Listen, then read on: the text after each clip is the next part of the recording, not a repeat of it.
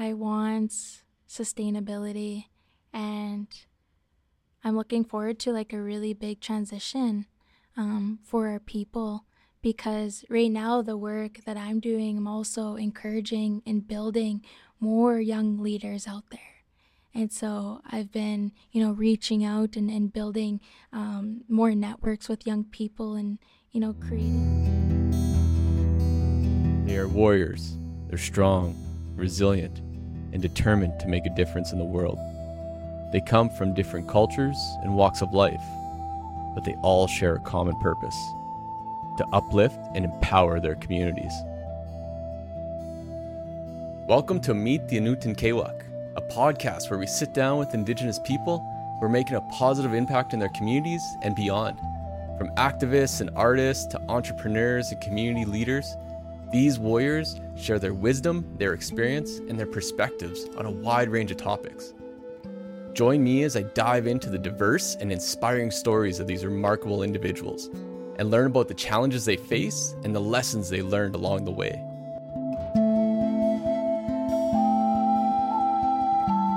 In this episode, our guest is Hailey Rose. She's a trauma survivor and a mental health advocate from Mosquito, Grizzly Bear's Head, Lean Man, and Red Pheasant First Nation in Treaty 4 and Treaty 6 territory in Canada. She's currently an Indigenous Studies major at the University of Saskatchewan, and she holds several leadership positions, including the Female Federation of Sovereign Indigenous Nations and the Assembly of First Nations National Youth Co-Chair. And she's also part of Neo Wellness.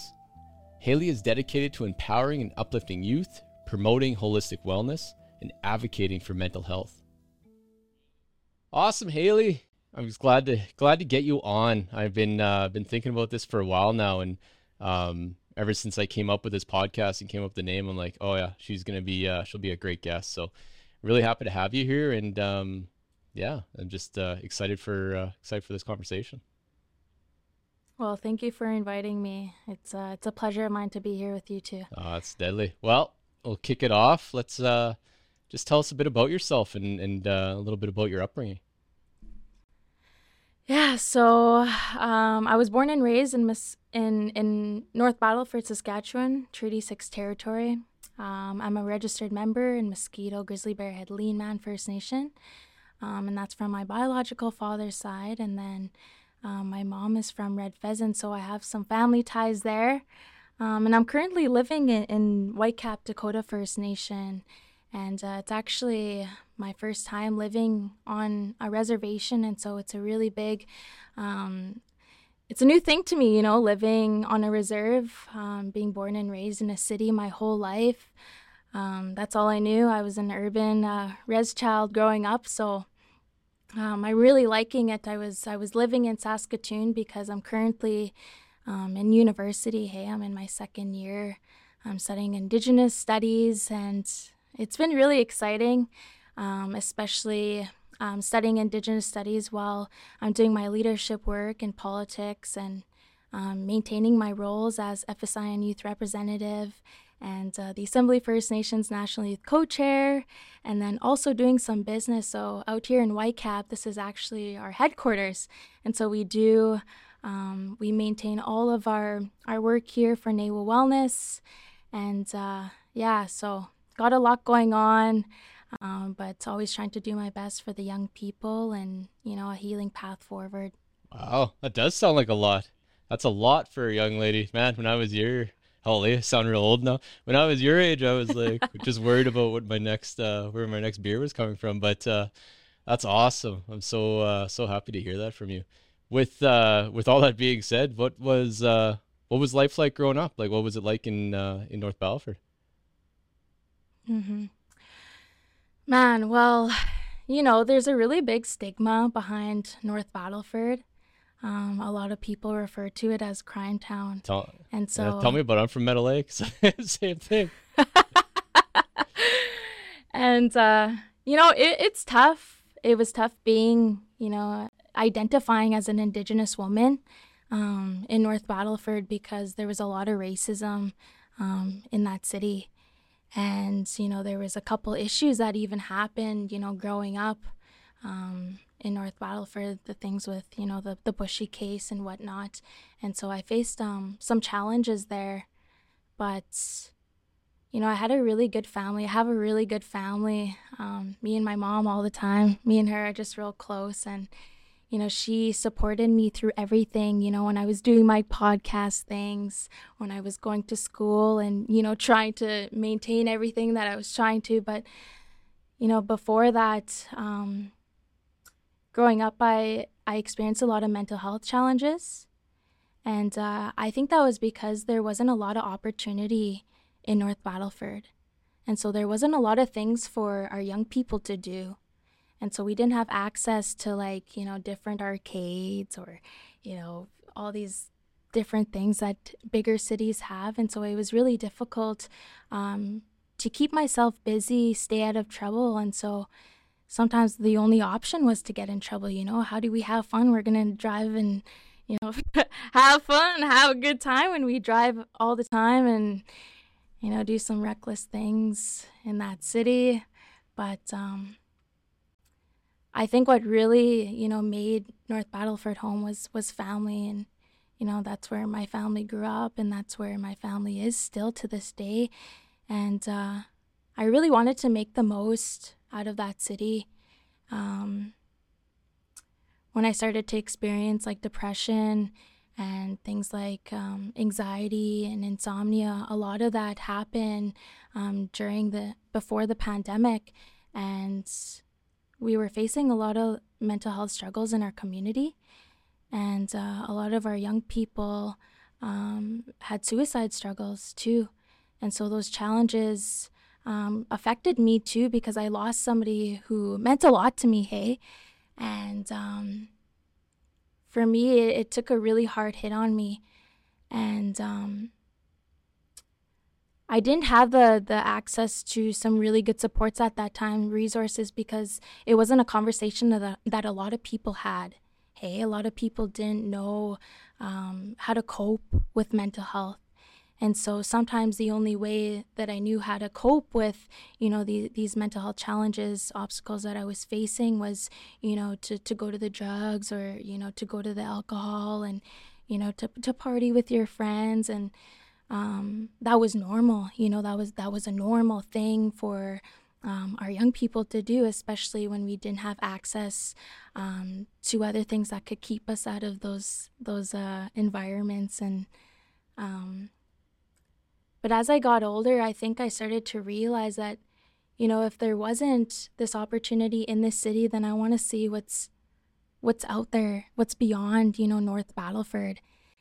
And it's funny because I remember scrolling through Facebook. I was scrolling through Facebook, and this opportunity came up, and it was there was this conference happening in Ottawa. And I was reading up on it, and it said that you had to apply and make this really long essay and do a video introduction. And I was like, this is my way to just get away for a little while, And I was in a place of hurt at that time. And I didn't really know what I wanted to do. I wasn't doing too well in school, hey. And I always knew that I was really smart and that I was capable, but because of the things that I was experiencing, it made it difficult. It made it difficult for me to have that drive to go to school, to do my work, to focus, and to have good relationships, even with my friends and with my teachers, and even in that school, hey. So I remember filling out that application. And it was saying it was asking me these questions who are you, and what do you like to do, what are the things that you've done in your community, what are the things that youth are facing right now that have been preventing you from succeeding. And man, I remember going through all those papers and just telling my story. And I asked my mom, I said, Mom, what do I write about in this application? And my mom's a really good writer. I can always rely on her. She just, she's academically all there. And I remember asking her, and she's like, you know what, Hailey, it's always important to speak from the heart. Be yourself, and, you don't want to portray as someone you're not, because that's not you. And people are going to see that. people will see that about you. They'll recognize it right away, and people want to know who you are, you know. And when I went, I ended up getting accepted to go to this conference, and I ended up going to Ottawa, and it was with the Assembly of First Nations, and so it was a really big thing, a really big opportunity, and I had no idea what I was getting myself into. I was like, I don't know what's going on here, but I'm here. And we ended up creating 5 calls to action, and it was towards our education system and how we could implement good solutions so that our indigenous young people could have a good education, so that we could see and help our young people succeed in high school, in university, in college, and in trades. And I remember just sitting there like, holy smokes, like I'm really doing this, you know? And I always wanted a change. I always wanted something that was going to get me somewhere else, you know, somewhere else that I needed to be. I didn't know where I needed to be. I didn't know my purpose at that time. I didn't know what my goals were. I didn't know what my dreams were. And I remember sitting in this room at the end of the one night there in Ottawa, and there was this elder, and she asked me, you know, who are you, Hailey? And I was like, I'm Hailey. And then she goes, well, what do you do? And it's like, I don't know what I do. I go to school, and then when I go home, I sleep. And it really made me think. And we did some really good work there, and I ended up being able to speak at that conference. And it was in a really, really like significant, like big place where a lot of MPs were. You know, there was a lot of chiefs in the room, and the federal government was even there to listen to our young people.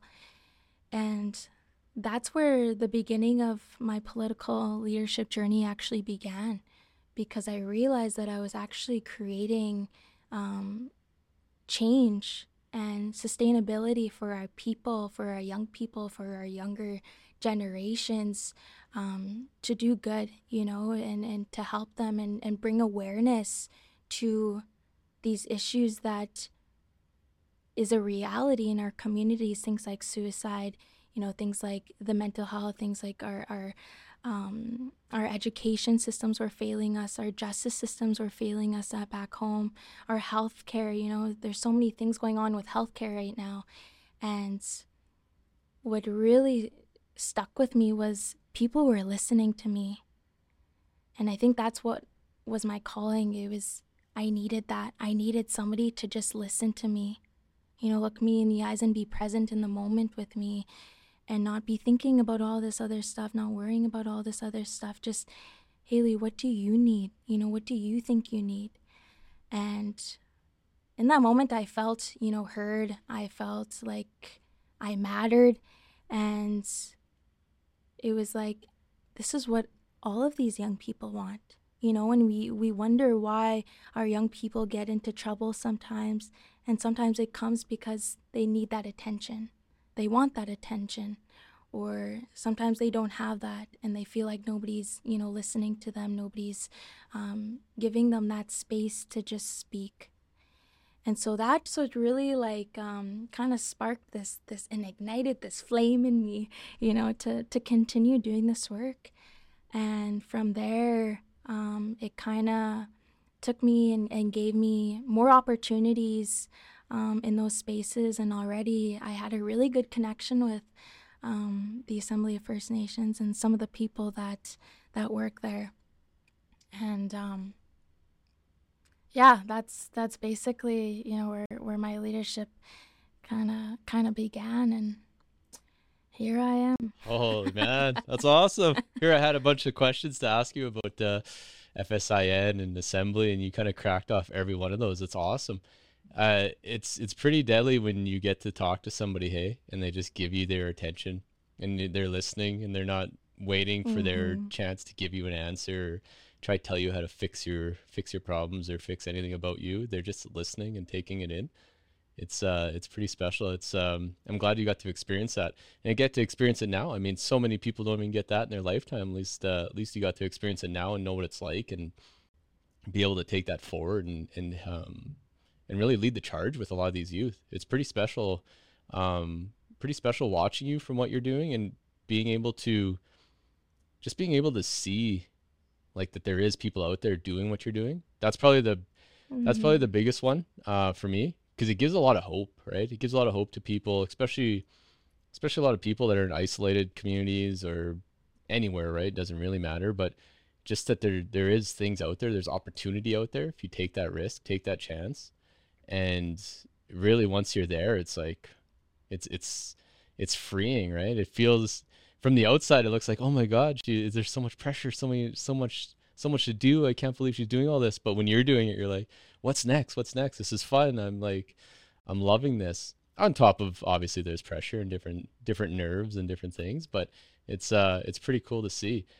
I I did have one question, especially from the female point of view, because I talk to a lot of guys. I'm in I'm in a lot of man space, we'll call it. I do a lot of even coaching and things. There's a lot of like men coaching and relationship side of things, and I'm usually talking to the husband. But especially with Indigenous women, like even on the FSIN level, like what's like the big issues facing a lot of those females in those that you see anyway right now?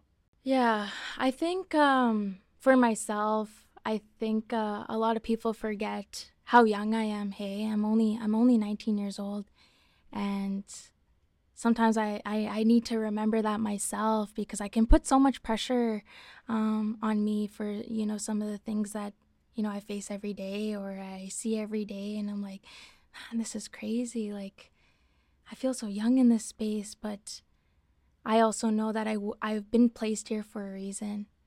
And, I was elected, by young people, from the 74 First Nations in Saskatchewan that rely on me, people that want me to guide them. And for me, it wasn't about really leading people. Hey, like, I don't want to lead the people. I want to guide you. And I think for myself, there's always this vision that our leaders are there to rule, hey, and that's something that can be so difficult, to think about, because that didn't come from our people to think that way, that we rule. And sometimes it becomes difficult because even though I'm in this position, I'm still exactly where everyone else is. I'm still, just a regular person. And so sometimes it's hard being in this position because a lot of people do rely on you. But sometimes, you still have your regular life. You're still dealing with, normal issues that everyone faces, right? And sometimes I'm not given the opportunity to share those things. And so sometimes it's hard for me to be vulnerable, and it's hard for me to express the way that I'm feeling, and talk about the hardships that I'm going through, and talk about, the things I've even experienced in my past. And so when I was younger, I experienced something that was like really traumatic, and something that kind of like, really led me here to do the work that I do. And I always believe that, the teachers out there, the ones that are leading, come from a lot of knowledge, come from a lot of experience and things that they've actually, persevered through in their life. And when I went through that traumatic, situation when I was young, as a trauma survivor myself, it really opened my eyes to, how much I conquered through, and how much I had to believe in myself to do that work internally. And especially for our women, even in these leadership roles, we can face a lot of lateral violence. And we can face a lot of lateral violence even from our own people, even from the people that, our relations, that kinship. And lately I've been, really thinking about, how our traditional governance systems work, because they've changed dramatically, with chief and council, that was brought by the white man, to have somebody who's more superior on top, leading and guiding everyone. But if we take that back, if we take it back to our traditional governing systems, you'll see that we didn't have these chief and councils. We didn't have that. We had tribal chiefs. We had clan chiefs. And so your name title as a person, right from when you were born, you already had a responsibility. You already had a right. You already had a duty. So when you were born, whether you were an older brother already and you had siblings on the way, or maybe you were born into a family of medicine, or you were born into the family of war, or you were born into the family of political affairs, that was already something that was in your bloodline, a part of your clan. And it's something that's really powerful, because sometimes, the violence that comes from the outside, externally, but internally too, we've dismissed and forgotten that we as Indigenous people had these practices way before time that brought us together, always equally as one. And that's what made us so strong, is because one was never on top of the other. It wasn't based on all of, how do I explain it? It wasn't based on being elected in. You weren't elected in, and people weren't to vote you in. You were in that place of power because you held great knowledge, whether that was political affairs, or with medicine, or with, all those different, as we call it, portfolios now. Hey, we call it portfolios. But back then, that's how it was. And so I think it's created a really big gap. And I think we've, even forgotten, how important it is to bring it back to those traditional governing ways. And I think that's a good way as how we can, prevent the backlash that happens, being in those positions and working with other people out there when it comes to the federal government or the provincial government, or even, our own institutions or organizations. And, being a young person in this position, I know that a lot of our older leaders, a lot of our more recognized leaders, sometimes can underlook us, right? Because we're young, we're young people, and we're the children. And sometimes it does go unnoticed, sometimes the work, but it doesn't mean that we shouldn't be at those tables making those decisions, because the decisions that are being made are going to affect us. They're going to affect our generations. And so it's important that we talk about these things with our education and our justice and our healthcare, and bring and uplift our women in these positions. And when you talk about those traditional governing systems too, a lot of the women led the way, because our women were the life givers. Our women had a lot of power because of who they were.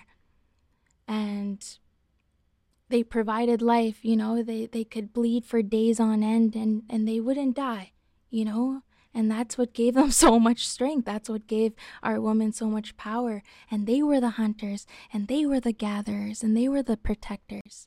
Because when a mom's mad in the house, everyone feels it in the house. Everyone knows something's wrong. That's a scary, scary deal.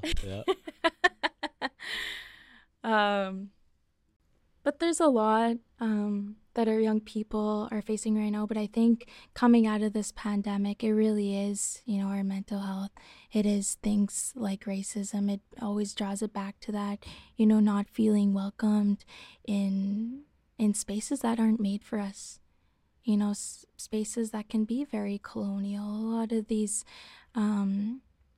a lot of these spaces aren't welcoming for our young people because it's still very limiting, hey, like to what we can do, what we can bring, because those opportunities aren't there sometimes.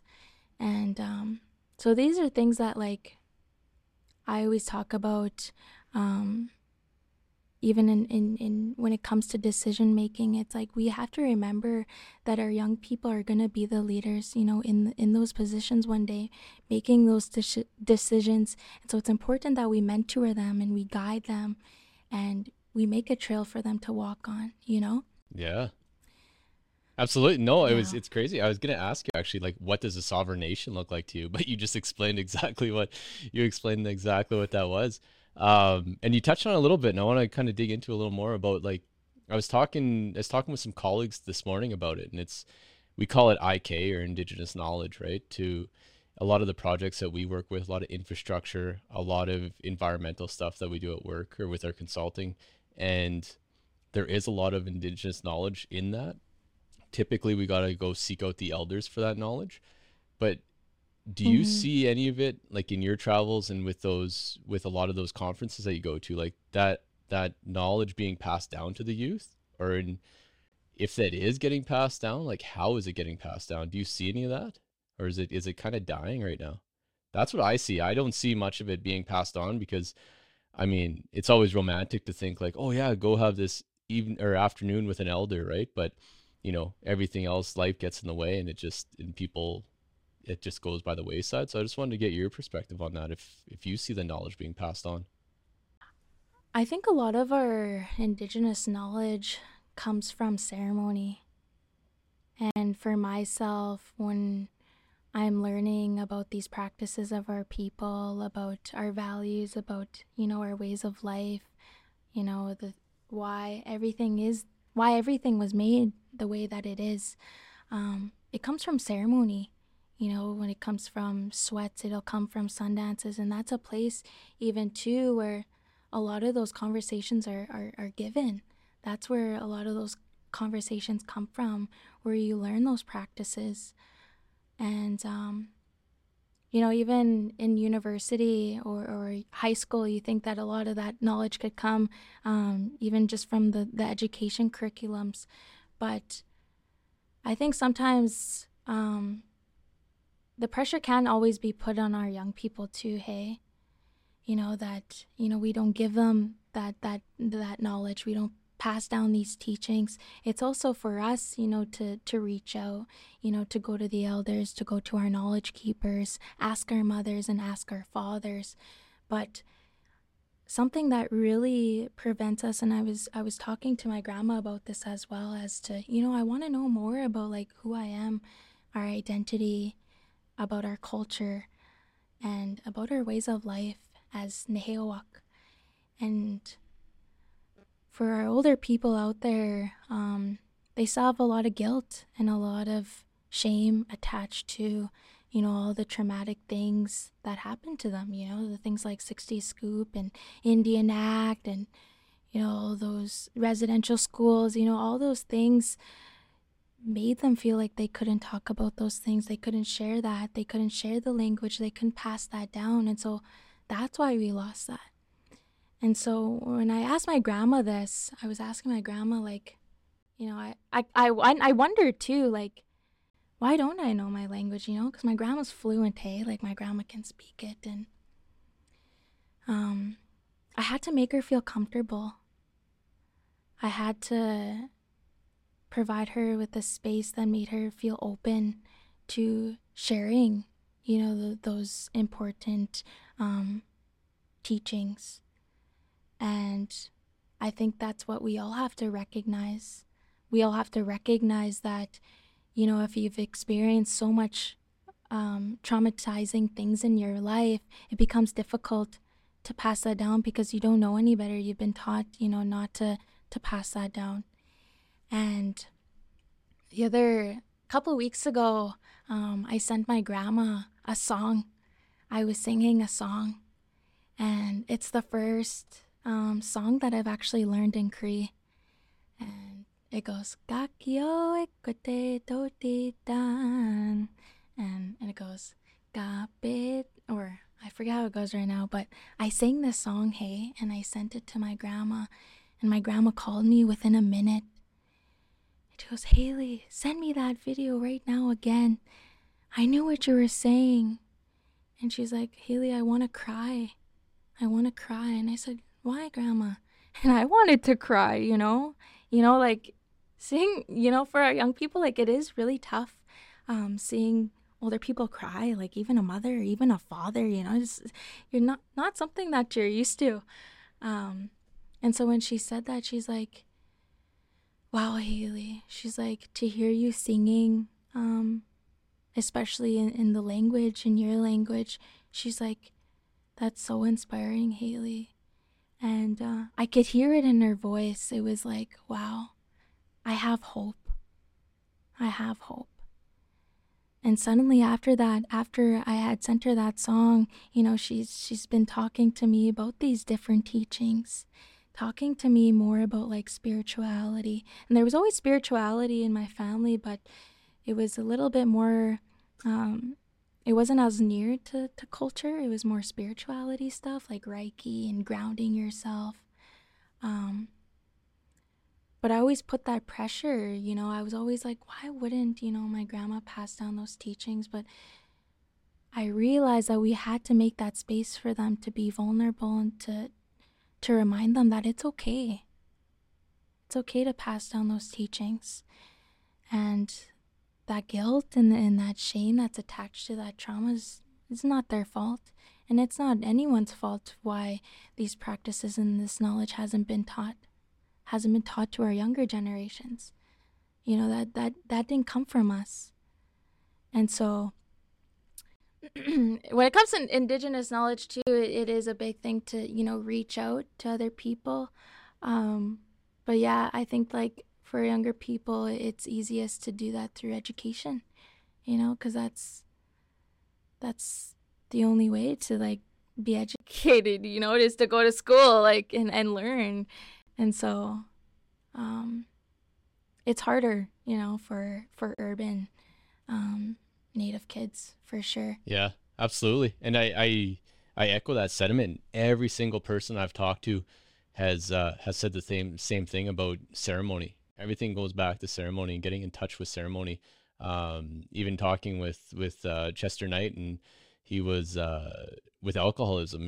That had a huge grip on him, and same thing. It just took some sweats, took a lot of ceremony to start realizing, start opening that and cracking that open. And so many people I talk to about Sundance, everything is always ceremony. And I'm very fortunate too now with the line of work that I do, and being able to consult with so many people and being able to talk to so many people. Like everywhere I travel, my backpack's full of tobacco. So I'm always offering and listening and really learning how to listen. I think that's probably the biggest thing, which worked for a lot of ways. I need to learn to listen for my relationship, for one, with my wife, but now being able to carry that over to being able to listen to stories and listen to elders, not just elders, like listen to leadership, listen to young people, listen to anybody, but just to take it in and really try to understand it, and not, again, come back with like an answer or a fix. I mean, most people bring me in to fix things, but I mean, just to take it in for a while, and then I can work on the fix, but not have to solve everything right away, right? And listen. So it's been a real experience for me in that same sentiment of just taking it all in and really paying attention. But again, that takes time, and it took a lot of effort on my end too. I always thought the same thing of like, well, no one taught me that, or no one's teaching me anything. But it's like, wow, it takes effort on both sides. You have to reach out as well and be open to those teachings. So yeah, no, it's pretty deadly hearing you talk about that. The other thing, and we mentioned, you were talking about it quite a bit, like just with education and youth. I'm really big, especially with work, with trying to capacity build in any way I can in a lot of these communities that I'm in. And it's tough. It really is. There's a lot of issues facing that. But you're in school right now, like you're in university, and trying to get more youth, especially Indigenous youth, into STEM fields, like anything with that, right? Like science, technology, engineering, That's kind of where I'm living in that engineering world, which it's very, very rare to have that. And in the medical field, like, again, most people I talk to, like any smart Indian, they go for their law degree, right? It's like we have enough smart Indian lawyers. We need more Indian doctors. We need more Indian engineers. We need all these things, right? Like, what do you see at the university level um, on that? Like, is there much progression in that way, or is there still a lot of work that needs to be get done at the grassroots level? Well, I'm very fortunate when it comes to education. I went and applied for university even before I graduated, and um, I went in thinking that I wanted to do political science, and soon enough I realized that it was going to be Indigenous studies. I was going to switch this up real quick. Um, but when I attended my first class, it was online because I was a COVID student, hey? And I didn't get the university feel my first year. And so stepping into my second year this past fall term, I remember walking in with my backpack and, feeling good. And I was like, oh, university life is here. Got my I'm school clothes. here. Yeah. Yeah. I put on my town clothes today. And I remember just being so like excited, and I was still in politics. I had a lot of my polls classes, and I remember walking into that room, and I actually had a lot of Indigenous like earrings on. I had my Indigenous earrings on, and I had my hat that said Big Auntie Energy, and so it was pretty clear, that I'm Indigenous, I'm Native, and my backpack just has this big like feather on it, like that says Big Auntie Energy, like I'm putting it out there.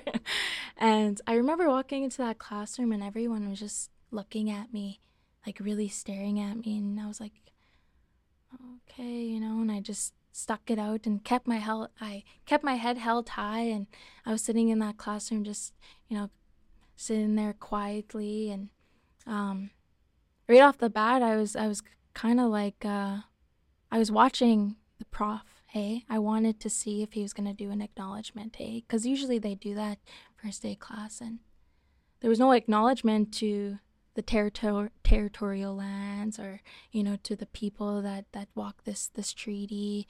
And I was like, okay, and I was the only Indigenous woman in that class. And already there, I was like, oh, I'm in for a long ride here. And so instantly, I kind of felt like a little out of place, because there was a lack of representation. I didn't see a lot of similar faces that kind of look like mine, and I know that can be difficult, for Indigenous people to step into those spaces, and not see, other Natives in the classroom. And I remember like coming out, and I was like, well, what is there, for the Indigenous community? Because there's a lot of Indigenous students here. I know there is. And I walked into the Gordon Oaks Center, and it was a really beautiful facility, and it was for the Indige folks. And I was kind of like wondering, like, what do they have here to like that's accessible for our first years or second years? Like, is there any like events that can kind of bring us together? Because I'm really trying to find my community here.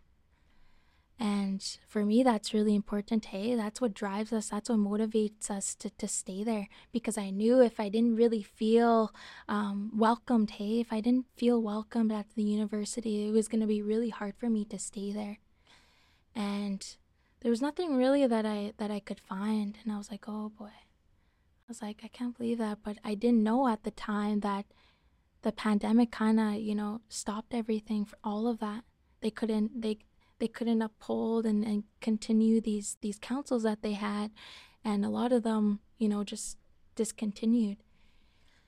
And I was lucky enough to make, a few friends there, at that Gordon Oaks Center, and I found myself realizing that they needed more opportunities for our young people to feel motivated to go to university and to continue with their education and do good. And I got that ISU. There's this Indigenous Students Union. I got it started again, and that felt really good because I knew that if we started this council again, it was going to bring our people together, and they were going to feel welcome there, and they were going to, have some relations. They were going to feel like they had a space that was safe for them. And I am very grateful too because, I had some connections to the vice dean at the university. And these are things that we do talk about too, about having more representation at the school, having more Indigenous folks take up the more mainstream university life, I guess, because, we have things like the ITEP, we have SUNTEP, and those are the Indigenous programs. But for me, being in the mainstream, I didn't see as much of that. And so I kind of understood, okay, maybe that's why, maybe that's why our Indigenous folks go to the ITEP, is because there's more representation there. And, growing up, I realized that, like, being in leadership in politics, I wondered if it was going to be really difficult for me to do good in my career if my education had some sort of Indigenous on it, right? If it was a program that was made for Indigenous people. And that was something that I thought about because I didn't want people to think that, oh, I had an easier education because I had this or that. It was like, I'm going to show you that we can do it, because we all are. We all are capable of doing this. And there's some really great things happening, at the university, and there is a lot of good resources there. They have a lot of cultural coordinators that even offer things like ceremony at the university. And I didn't even know that. I didn't even know that you could do that at the university. And I was actually talking to the coordinator herself, and she said, this is really hard to do this, at the university. She's like, because we're not used to bringing our culture into these spaces. We go back to our homelands for that, or we go back to our communities to do these practices. And she's like, but for the ones that don't have access to that, we're going to bring it to them. And I was like, that's what we need, like, we're building more opportunity for them. We're going to bring the ceremony here. If we can't bring the ceremony, if we can't bring you out to the ceremony, we're going to bring the ceremony to you. That's an awesome way to put that. Well, I'm glad to see that they're doing that in school or in schools. Obviously that's U of S, eh? So that's pretty awesome. That's really awesome to see. I hear your sentiment too about if there is Indigenous attached to your education, almost feeling less than some people out in the professional world, right? But there's I say this to a lot of people all the time, and it's funny because myself, like, I have like no business doing what I do a lot of times. Like, just my whole life, my whole career cycle has just been this crazy thing of just opportunities, and me being I know brave enough or dumb enough to take them and jump at them, and ending up where I end up, and being able to do what I do and in the rooms I'm in half the time. But with all that being said, it's like you just got to take those jumps, right? And like get these people to do that and like live outside of that. But again, it's so hard, and you mentioned it too, with a lot of that shame and past that is a lot of it, I think, is ingrained in our DNA even. And then obviously with the things we hear growing up with our parents and their parents and their parents, like it's really hard just to get out of that shell, right? And a lot of, I mean, you see just so many shy youths. I could only imagine, right? Because you're shining bright when you're talking to all these people and putting yourself out there, and even being on this podcast, putting yourself out there. And there's so many that just go into that shell, right? And just kind of shut themselves off from everything, and don't want to be seen, don't want to be heard, even though they have that gift, they have that light that they can put out there. And it's a shame. And I think what you're doing, especially at school and just with everything that you're doing politics wise, it's hopefully, even if it changes 1-2 lives, I mean, as cliche as that sounds, it's giving those little girls that opportunity, right? To, hey, I want to be like her. I can do this. I can do what she's doing. And hopefully if they learn that at the age of, 6, 7, 8, 9, 10, by the time they're your age, it's like, oh yeah, they're just on a full path. You're kind of leading the charge or breaking that ground, right? So it's pretty awesome to see and just hear you talk about all this. It's funny because I had a big list of questions. A lot of my guests are doing this. I feel like everyone's looking at my screens, but you're kind of nailing off every question I have that I did. But I want to lighten it up a little bit or get more into yourself. Like with all of that being said, for the last however long it's been, like what do you do for balance? Like, I mean, you talked about it. You're 19. Like I said, when I was 19, I was like, didn't even know where I was half the time, let alone trying to talk to Assembly of the First Nations and FSIN and going to university and things like that. So what do you do like personally for that balance? Hmm. Well, as my mom always says, you can't pour from an empty cup, my girl. And she'll always remind me when I get a little too quiet. Um, well, lately, actually coming into the new year, I kind of had to lay everything out, um, because I was really overwhelmed. I was trying to balance university, being a full-time student, and I realized that it was really hard for me to say no. It's really hard for me to say no. I always think that I have time and I'm trying to make these commitments, and I don't want to um say no to anyone because I feel like experience for me is so important, um to like guide me on like these other crazy adventures that I'll go on. um But it's interesting because I actually work with a business that nourishes all aspects of self through the medicine wheel. And it's an Indigenous female owned business called Nawa Wellness. And so it's really important that we balance our medicine wheels and remember that we have to take care of ourselves, physically, emotionally, spiritually, and intellectually.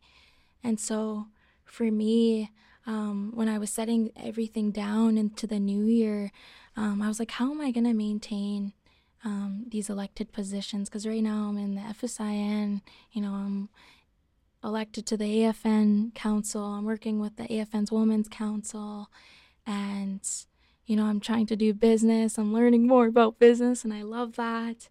And I have some film stuff going on, and it's like I have a lot of doors opening for me through these opportunities, but I tend to burn out. And when I burn out hard.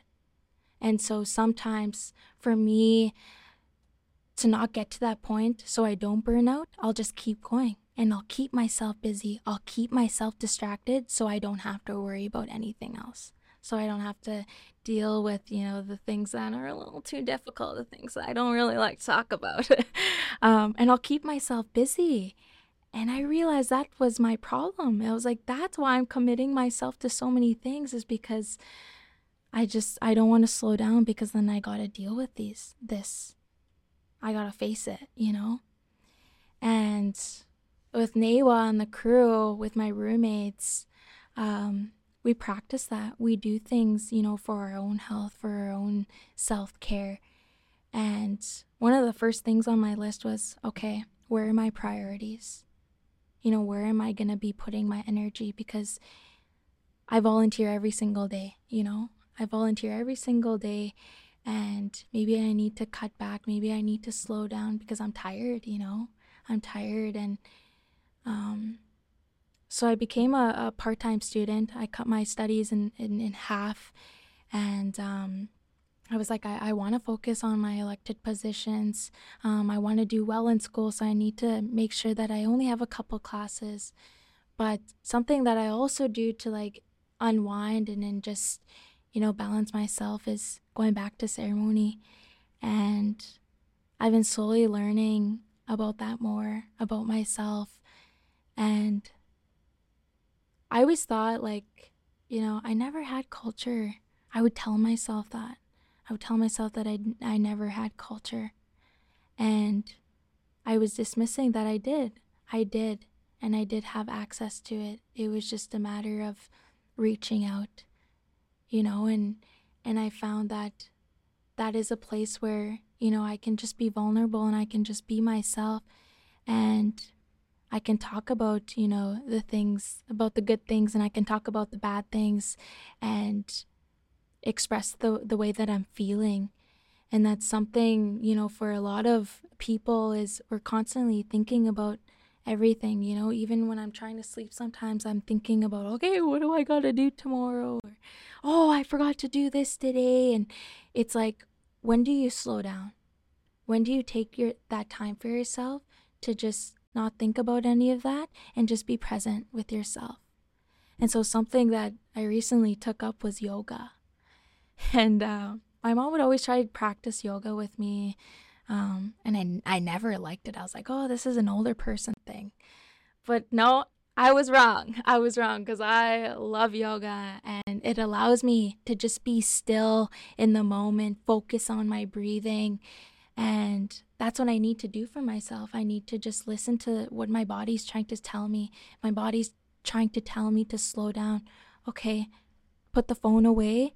Let's do 5 minutes of meditation. And so every single day when I wake up and I make my bed, I smudge and I sit down on my bed and I'll do meditation and I'll do box breathing, for 5 minutes. And then I'll just say, a couple things, some affirmations to myself, show some gratitude, especially when I'm in the mirror. Hey, when I'm in the mirror doing my hair, I'll be like, oh, my hair is so beautiful. My hair protects me. My hair gives me strength. And so what you're doing is you're giving yourself that love that everyone longs for, right? And besides that, like the physical activity, I try to play sports sometimes. Playing soccer and staying active, physically healthy, hey, that's a really big one for me. And working out and trying to keep that and set that as a routine. But even that, that was something that I used to do all the time. I was working out every day, and then I suddenly stopped, and it's always really hard to get back into it. And it was really hard for me to step back into the gym and get into that routine again. But for us, we have to remember that if we want to find a balance, we have to remember that the balance isn't just, doing those physical things. It's the emotional, it's the spiritual, it's the mental. And so it's important to journal. It's important to go outside and spend time out in the land, out with the nature, just even by yourself, even just, taking time for yourself to get out there and distance yourself away from technology, from social media. And because I think for myself too, it's affected me greatly. And for my generation, for our young people, that's become, normal. It's like we spend most of our days on our phones nowadays. We can't even talk to our young people without them wanting to go on their phone, without them taking Snapchats of you without knowing, and going through TikTok. And it's made it really difficult for us to even have conversations with each other. And it's not even our young people. Even for myself, coming out of the pandemic, it was like, I don't even know if I can speak anymore. I don't even know if I can speak in front of big crowds, because I just feel like I have social anxiety. And once I addressed that, once I was like, I do, because we forgot how to interact with one another. Because nowadays we don't phone call each other. We don't, we rather text each other instead of talking on the phone. And so I think that's what created a lot of challenges for myself too, was the phone, was getting away from that. And even that is hard to do, because it's an addiction, right? And for our young people, it's even created a lot of barriers. And it's scary, because I think sometimes when I'm scrolling, through these social media platforms, I'll see, young girls, and it's like, wow, that's crazy. They seem so mature for their age. It's like they're growing up so quickly based off what they're seeing on social media. And you have access to anything on there. you can put anything on the media, and once it's on there, it's not going anywhere. You know, even if you delete it, it could still be saved somewhere, and it's scary. Like, when I have kids, I'm telling you, you ain't getting a phone till you're 16. And I mean that because it's forcing our young people to grow up way too quickly, and they're saying things on there that they shouldn't be saying. And it's even scary for me because there's a lot of false information that can be shared on there.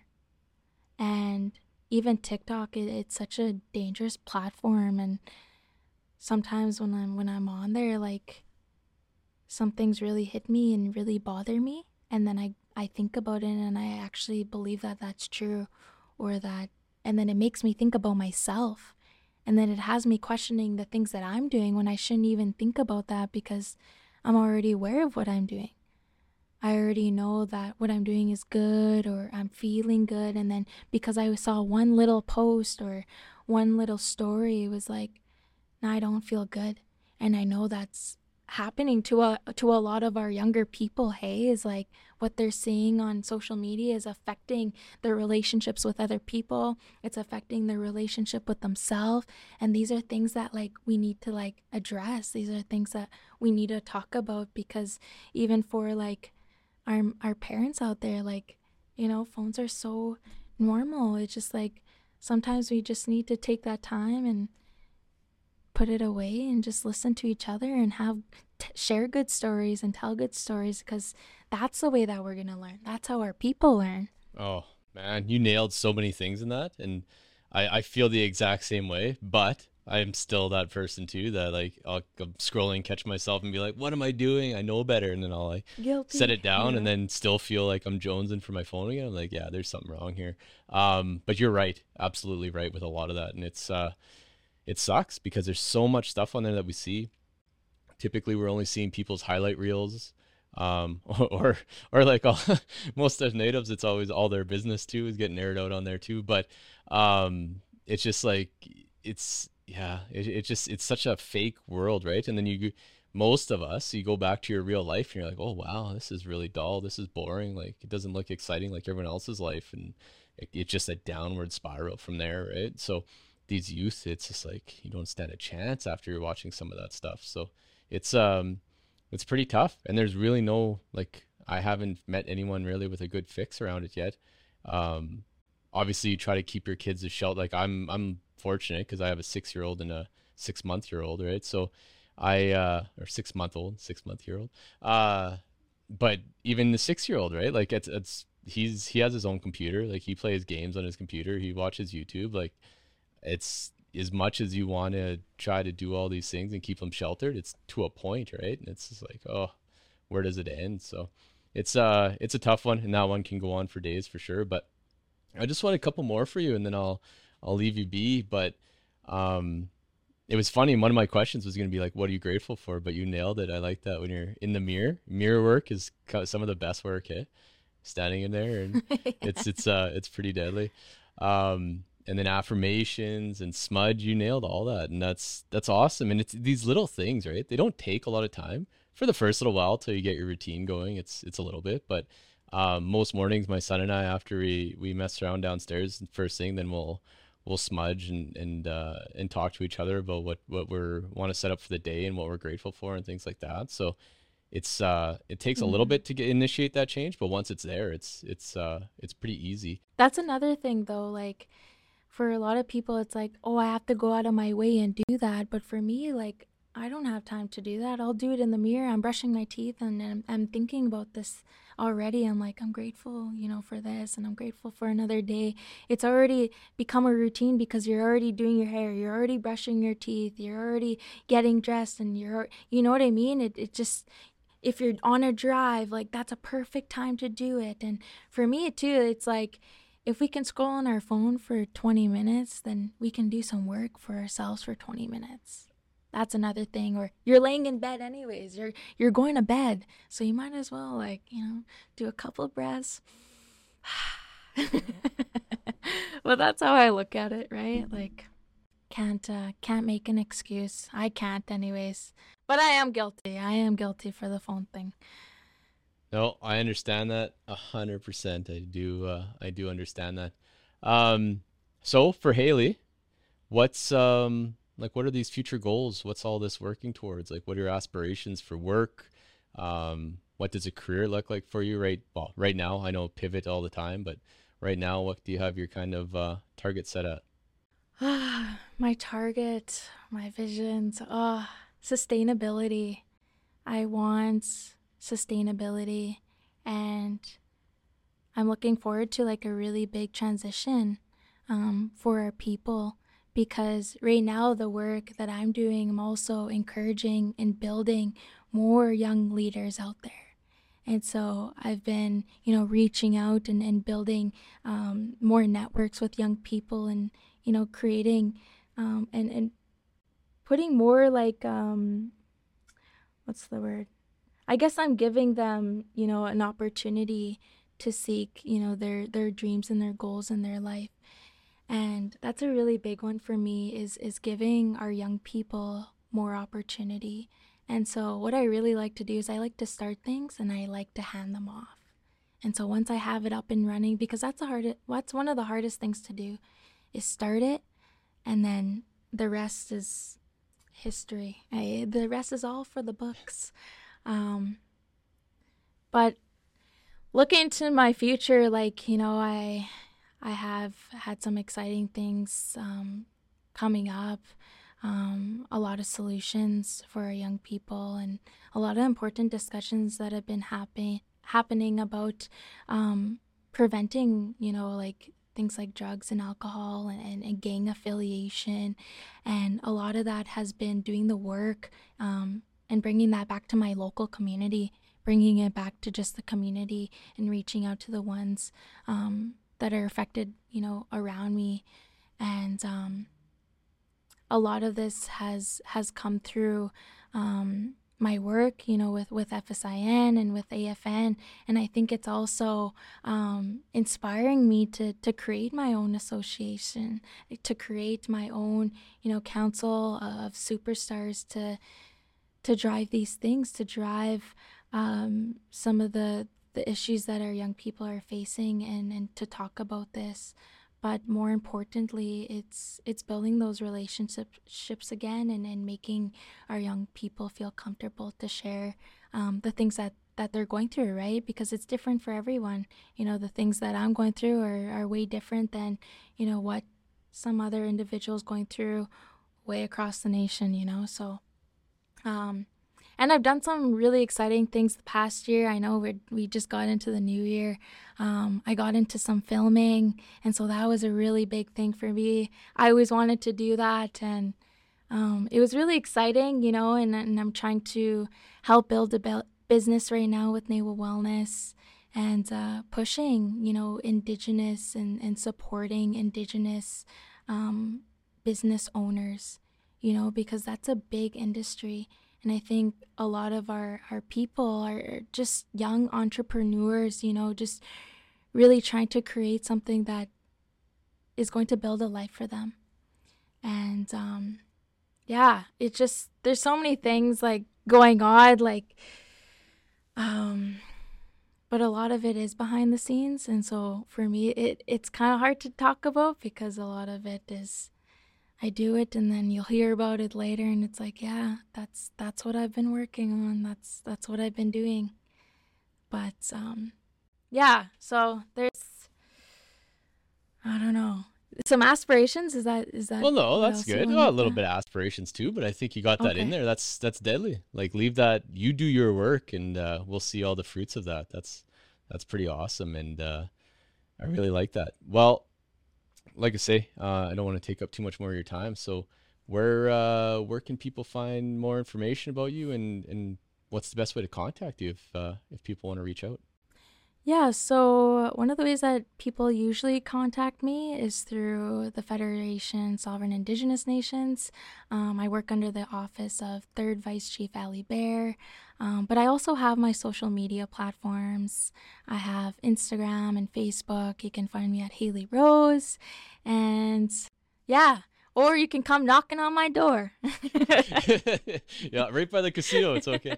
No, that's deadly. Well, again, I really appreciate your time and thank you for this. You got some great insights, and it's awesome hearing from some of the younger voices, and it's cool to have some fresh ideas out there. So I really appreciate this. Thank you, Hailey.